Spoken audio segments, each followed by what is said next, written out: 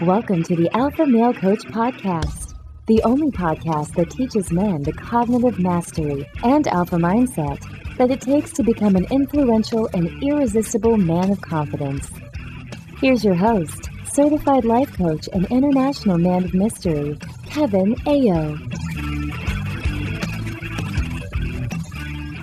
What's up, my brothers? Welcome back to the Alpha Male Coach Podcast. I am your host, Kevin Ayo, and it is June. We're officially in June, which means we are officially in Indomitable Self-Confidence Month in the Academy. And because it's ISC month, I want to take this whole month and kind of go through a 2.0 version of the 3 pillars of Indomitable Self-Confidence, which I've talked about before. We've done the 1.0 version. I've talked to you guys about what these are. I'm going to remind you of them on this episode before going into the first pillar, which we will get into the first pillar this episode. And then next week, we'll do the second pillar and the third pillar. And then we'll talk about this top layer that lies or rests upon all 3 of the pillars. So there are 3, right? There are 3 pillars of Indomitable Self-Confidence. The first pillar is the cognition pillar. It's the thought pillar. And it has to do with all of the stories, all of the thoughts that are running through your mind, consciously, unconsciously. It doesn't matter. They're the thoughts that are running through your mind. And whatever these thoughts are about you, about the world, about other people, they are going to create, shape, and strengthen the first pillar of Indomitable Self-Confidence, or they're going to cause it to crumble, cause it to weaken. Now, the second pillar is the emotion pillar. The third pillar is the action pillar. And of course, thoughts, feelings, actions, these are 3 components of the universal truth that we have direct control over. We have control over thoughts, feelings, actions. The results are the consequence of our actions, which reinforce the thoughts that started the model of alignment to get to results. The results themselves are out of our control because they're the consequence of our action. And then the circumstance, the 5th component, is also out of our control because that's just the perfection of the moment. So the 3 components of the universal truth that we have control over, our thoughts, our feelings, our actions, these create the 3 pillars of Indomitable Self-Confidence. Now, there is a base layer. I want you to almost think of it like a Colosseum style, right? Like a marble Colosseum style where there's just 3 large columns, 3 large pillars that are resting upon a marble foundation. And upon the top of the 3 pillars themselves, there's resting then another sort of ceiling or roof. So it's like a sandwich with 3 columns. And the foundation is what these 3 pillars rest upon. It is the foundation of truth. It is the foundation of immutable truth, immutable law. And it's basically the primary principle that everything is perfect. And I'm going to come back to that in a moment because I really want to talk about what perfection is. I think when I say perfect, a lot of times people have this idea that perfection is positivity, perfection is goodness, perfection is flawlessness, or more specifically, what they mean is perfection is the expected outcome of their action. So this is what they expect. This is what should come. If it doesn't come, it's not perfect. Something went wrong. That's not what I mean by perfection. So I'm going to come back to that. But with that primary principle, with that solid foundation, it allows for the 3 pillars of Indomitable Self-Confidence to be strong, to be built. Because without this foundation, without this primary principle, you're essentially trying to build these pillars on a bed of sand. And no matter how indomitable they are, no matter how rigid they may be, how strong, how much weight they can support, on shifting sand, it's still going to collapse. It's still going to come down. It still won't be supported. So you've got to have this foundation, which is the primary principle, that everything is perfect. And like I said, I'm going to come back to that. But then on top of these pillars rests the roof or the ceiling. And this is where knowledge and wisdom sort of live, because when you have these 3 pillars in this 2.0 version, what I'm going to describe to you today, so much more becomes clear, because indomitable self-confidence is not really an emotion. It is a knowing. It is a state of being. You can feel confident about something. You can be very specific in your confidence. Like I can feel confident about pouring a glass of water, right? I have this amazing confidence that when I pour a glass of water, all of the water will go into the cup, right? I mean, I know it's a strange example, but it's like I'm confident about that. And my abilities, I've been doing it for a very long time, many, many years. I've been able to pour water for myself for a long time. So I have this confidence about it. And there's a feeling that's associated with that. But what I'm talking about with indomitable self-confidence is a state of being that just kind of more washes over you and lives. It's a place that you live. It's a place that you rest. And it comes from understanding how these three pillars support a very special knowledge, a very special wisdom. So that's kind of the ceiling and the roof. Now, this is where I get into the primary principle. And I'm going to describe this real quickly before going into the first principle.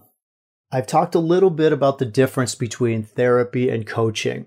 And this is nothing against therapists, right? This is simply a difference between the way therapists approach the human condition and the way I approach, or the way some of my fellow coaches approach the human condition. And it's kind of like taking the same human, taking the same characteristics, the same personality, all of the same of what's happening, right, in their life, like everything that's happening. You know, a therapist will approach it from an angle of something is wrong, something is broken, something needs to be fixed, right? And I know I'm not using therapy language, so I'm not out there to offend the therapist on this, but it's kind of like there's a diagnosis that comes with therapy, right? You kind of become diagnosed with something, and based on that diagnosis, then there's a work or a set of processes that need to be done to sort of heal you from this diagnosis, right? So there's the approach that something is wrong. There's an approach that something needs to be changed or fixed. And most of the time therapy will go back. I mean, there's many different disciplines of therapy, but most of the time therapy will go back to find a cause. They want to find a why. Like, this is why, right? This is what happened that created this, or sort of this is the catalyst of, or the beginning of the chain of events that began you on this confirmation bias road of so and such to get you to this diagnosis where now that we've pinpointed it, you can be aware and you're healed, right? It's kind of like there you go. Like, we go into the past to figure it out. I mean, I've been in therapy, right? It's never been as effective for me. And I hear a lot of times that it's not effective for many people. I know it is effective for some people, but I've heard many times that it's not effective for a lot of people. And that's where coaching comes in, because our premise is that, or at least my premise is that everything is perfect. It almost takes the exact opposite. I'm almost in the exact opposite camp, right? So if you got the therapist over there that something is wrong, we need to find out what is wrong first by diagnosis, and then the source, the cause, so that we can then go and fix it. My idea is everything is perfect. There is simply a cloud preventing you from seeing the perfection, because your entire life, throughout your life, not from a single point, a single position, a single event, but throughout the entire osmosis of you being a human, you have taken on from, in your environment, society, education, people, parents, friends, everybody, like adults, especially as kids, we take on a lot from our bigger humans, right? Like, are these people that like, whoa, they're bigger humans, they must know more. And we begin to create these stories. And these stories are these clouds that keep us from understanding ourselves. That's the only sickness that we have. The only illness that any human ever has is not knowing who they are. That's it. And whatever medicine it takes for you to get there, whatever healing process you want to go through to get there, whether it's, trying to go back in your past to pinpoint an event that's going to heal you from whatever ails you, that's therapy. Or through coaching, which is, look, I'm going to presuppose through a primary principle that you are perfect, that the world is perfect, that everything is exactly as it should be. And from that premise, from that primary principle, we are going to begin to build these three fixed, immovable, indomitable pillars of self-confidence that will support for you a second base, a ceiling of knowledge and wisdom about who you are. And the first move is just to understand what I mean when I say everything is perfect. Because what I don't mean is that everything is always good. If I were to say to you that everything is always good, that everything is always happy, that everything's always, positive, then of course I would be insane. I would be in my own insanity, because that's not the case. Obviously, like, we don't live in that world. We don't live in a world where everything is always good, because we live in a world of opposites. We live in a world of duality. And in that duality, there must be a counter. There will always be the opposite. There will always be a bad to a good. There will always be a wrong to a right. There will always be a negative to a positive. There will always be a discomfort to a comfort. And because we live in that world of opposites, this world of duality, we will always experience a contrast of that duality, an opposition in that duality. So in order for there to be a feeling, for there to be a thought, for there to be an experience that is good, there must be an experience that feels equally and oppositely ungood. And in both of those is perfection. It's not that perfection is just the good part. It's not that perfection is just the positive part, and that we can live a life without the quote, flawlessness of the bad part, or the flawed bad part. I'm saying that perfection includes both the flawed and the flawless. That includes the bad and the good. And in the contrast of the duality, we have perfection. So that in a circumstance that is truly neutral, we look at the universal truth, and we take a look at the circumstance that is happening, right, the present moment, and we look at it and we say, this is perfect. That doesn't mean that this is good. It doesn't mean that this is right. It doesn't mean that this, is a positive thing that is happening. I want to say that it is something that always should be happening, which I know can kind of start to test the boundaries of where people's cognition can go and belief system can go. Because when I say it should be happening, then once again, there's a jump to, well, if it should be, then it's the right thing, right? If it should be, then it's the good thing. And I'm not saying that. I'm saying that it should be happening because it is happening. I'm not saying that it feels good. And I'm not saying that overall in the span of, all time, this moment in time is, one of the ones that we would subjectify as being a positive or a right or a good time. But I am saying that it is exactly what should be happening, so that we can receive it as a gift in time and learn from it and observe from it and develop from it, kind of live into ourselves. That is how it becomes perfect. So you are like this. I am like this. All things are like this. All time is like this. All moments are like this. All things are this perfection. You are perfect. With that as the primary principle, it's very different than, as you can see, like the therapeutic route where there's something wrong. I'm saying that there is absolutely nothing wrong. You are perfect, including the conditioning that you are in, the current space, wherever you are in your journey of humanness, in your journey of life. It is perfect. Right now is perfect. Always, always, always perfect. This begins to incorporate a natural sort of gratitude for the perfection of the moments. The perfection, as you see it constant, turns into a thank you constantly, right? So it's this it's perfect. Thank you. And as that comes through, there is that principle that you can use that will begin to help you separate from your thoughts, because that's really the move. It's not about changing your thoughts. And that's where we're going to get into the first pillar. But remember, brothers, these pillars can only lie on this foundation that everything is as it's meant to be. And by definition, as meant to be makes it perfect. So the first pillar is the cognition pillar. It's the thoughts pillar. And we talk a lot about thoughts. I talk a lot about thoughts in the academy. It really is like the cognitive mastery school, the school for cognitive mastery and emotional ownership. And when we talk about the cognition pillar, really what we're talking about are those thoughts. We're talking about the sentences in the brain. We're talking about the beliefs that the mind has latched onto, these stories that the mind has latched onto in order to feel safe, in order to feel secure, in order to make meaning about a chaotic world that it was basically just picking up bits and pieces of fractions and percentages of shadows that we don't even really understand as children. And we start to create stories about who we are and what we can do and what we can't do and everything else that goes along with it.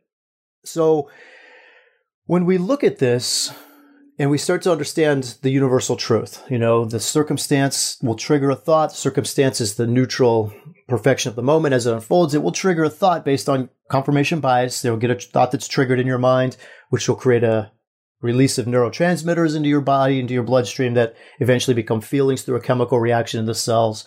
These drive your actions. and your actions determine your results, which again provides more confirmation bias for those thoughts. That's the universal truth. And when we look at that in a sort of unconscious or automatic model of alignment, you'll probably find right away that the thoughts you have prevent indomitable self-confidence. Because a lot of times the thoughts that we have are thoughts about our own fears around failing, our own fears around death, our fears around rejection, which all are basically going to be some kind of derivative of death, right? Whether it's a fear of rejection, dating back to like those primordial days of being rejected from the tribe and sort of like out on your own and, feeling alone and in that empty space, or whether it's a feeling of fear of not being able to provide, not having the sustenance, which again kind of goes back to death. Sustenance in this case meaning some sort of way to provide or have cash or money, finances in the 21st century, versus in the primordial times, it's more about basic sustenance, feeding, living, surviving, eating, and so on, having something to offer the tribe so you bring it in and you're more accepted. There's that people-pleasing mentality, all of these things that separate us from our indomitable self-confidence, because really what's happening with all of that is we are in that unknowing place. We are in that conditioned phase. We're listening to the stories that we think is us, but it isn't us. And so the deconditioning process begins with those models of alignment, those unintentional models of alignment, so you can see them. And in the past, I've discussed the idea of the intentional model of alignment, how to create your own thoughts. We've talked about a lot about laddering thoughts, bridge thoughts, creating thoughts in your intentional model that you can practice, you can build to.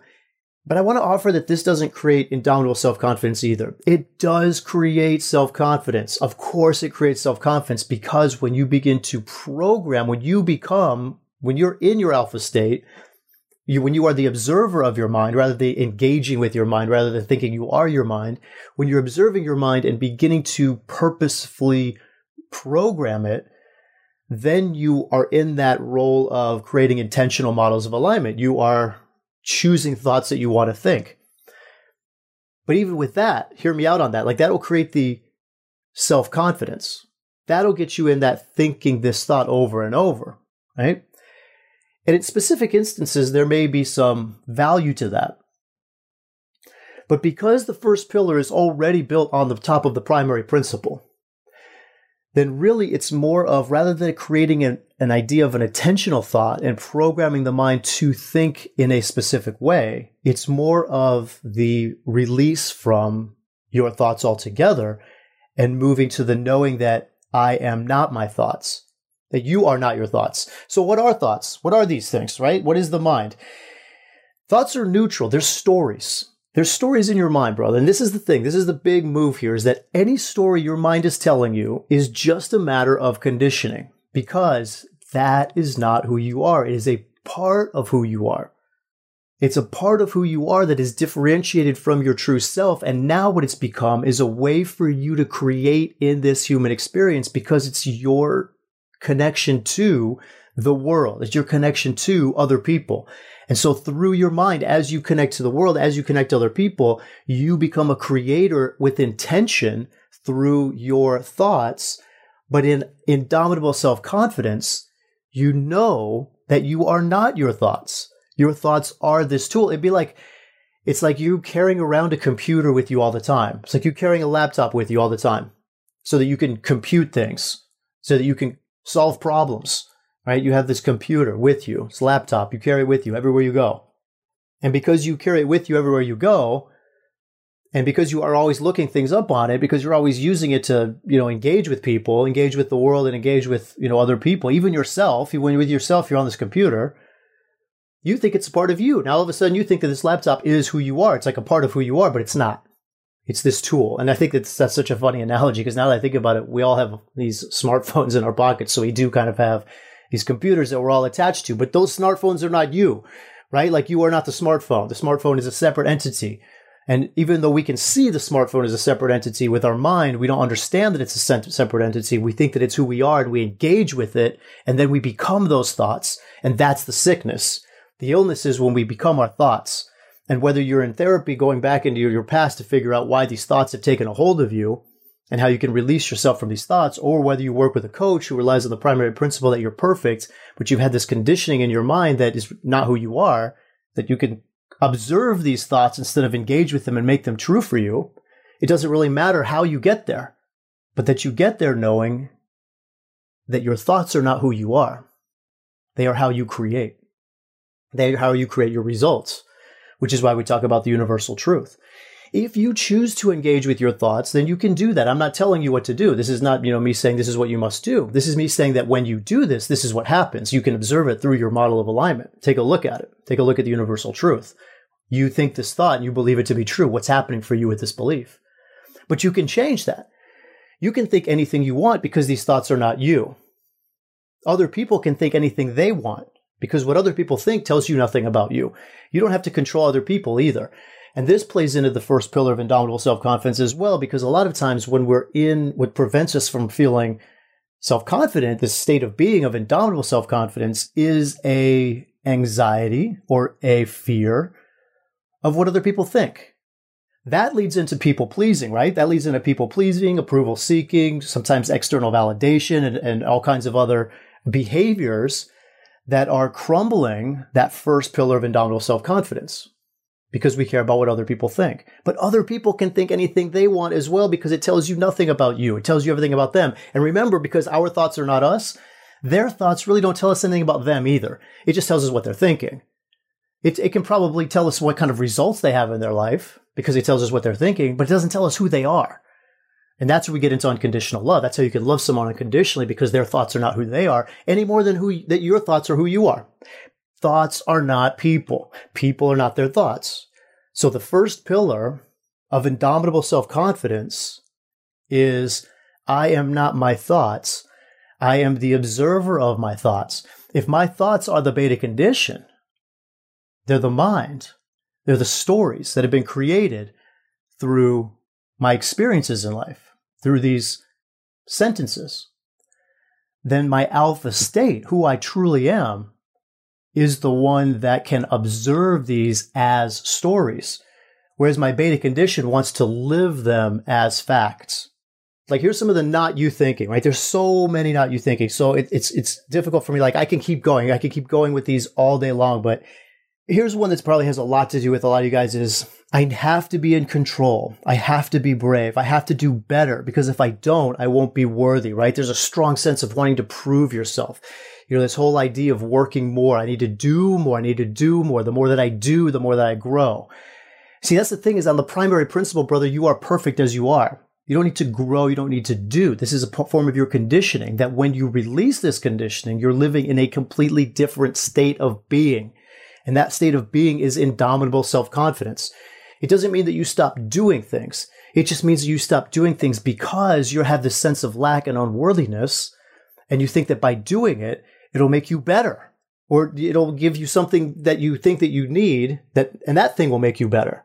That's all the illusion. That's all the conditioning, because you are already perfect. That's the primary principle. We can do that, right? It's not a problem. We're not tired yet. I'm not tired. I never get tired. I'm afraid that I will feel inadequate if I do that. I'm afraid because I don't want to go do that because I might fail, right? There's a fear of failure, the fear of rejection. I'm afraid that by doing this, what the outcome will be, right? What will the outcome be? Will I be responsible for criticism? Will I be responsible to be blamed? There's that. Like, what will happen in the future? What will people think of me in the future? I can't do that because I might lose my connection with this or that person, right? The relationship, you lose yourself in some idea of a relationship, some idea of somebody else's thoughts. So there's so many not you thoughts that are possible out there that can really crumble this first pillar of indomitable self-confidence.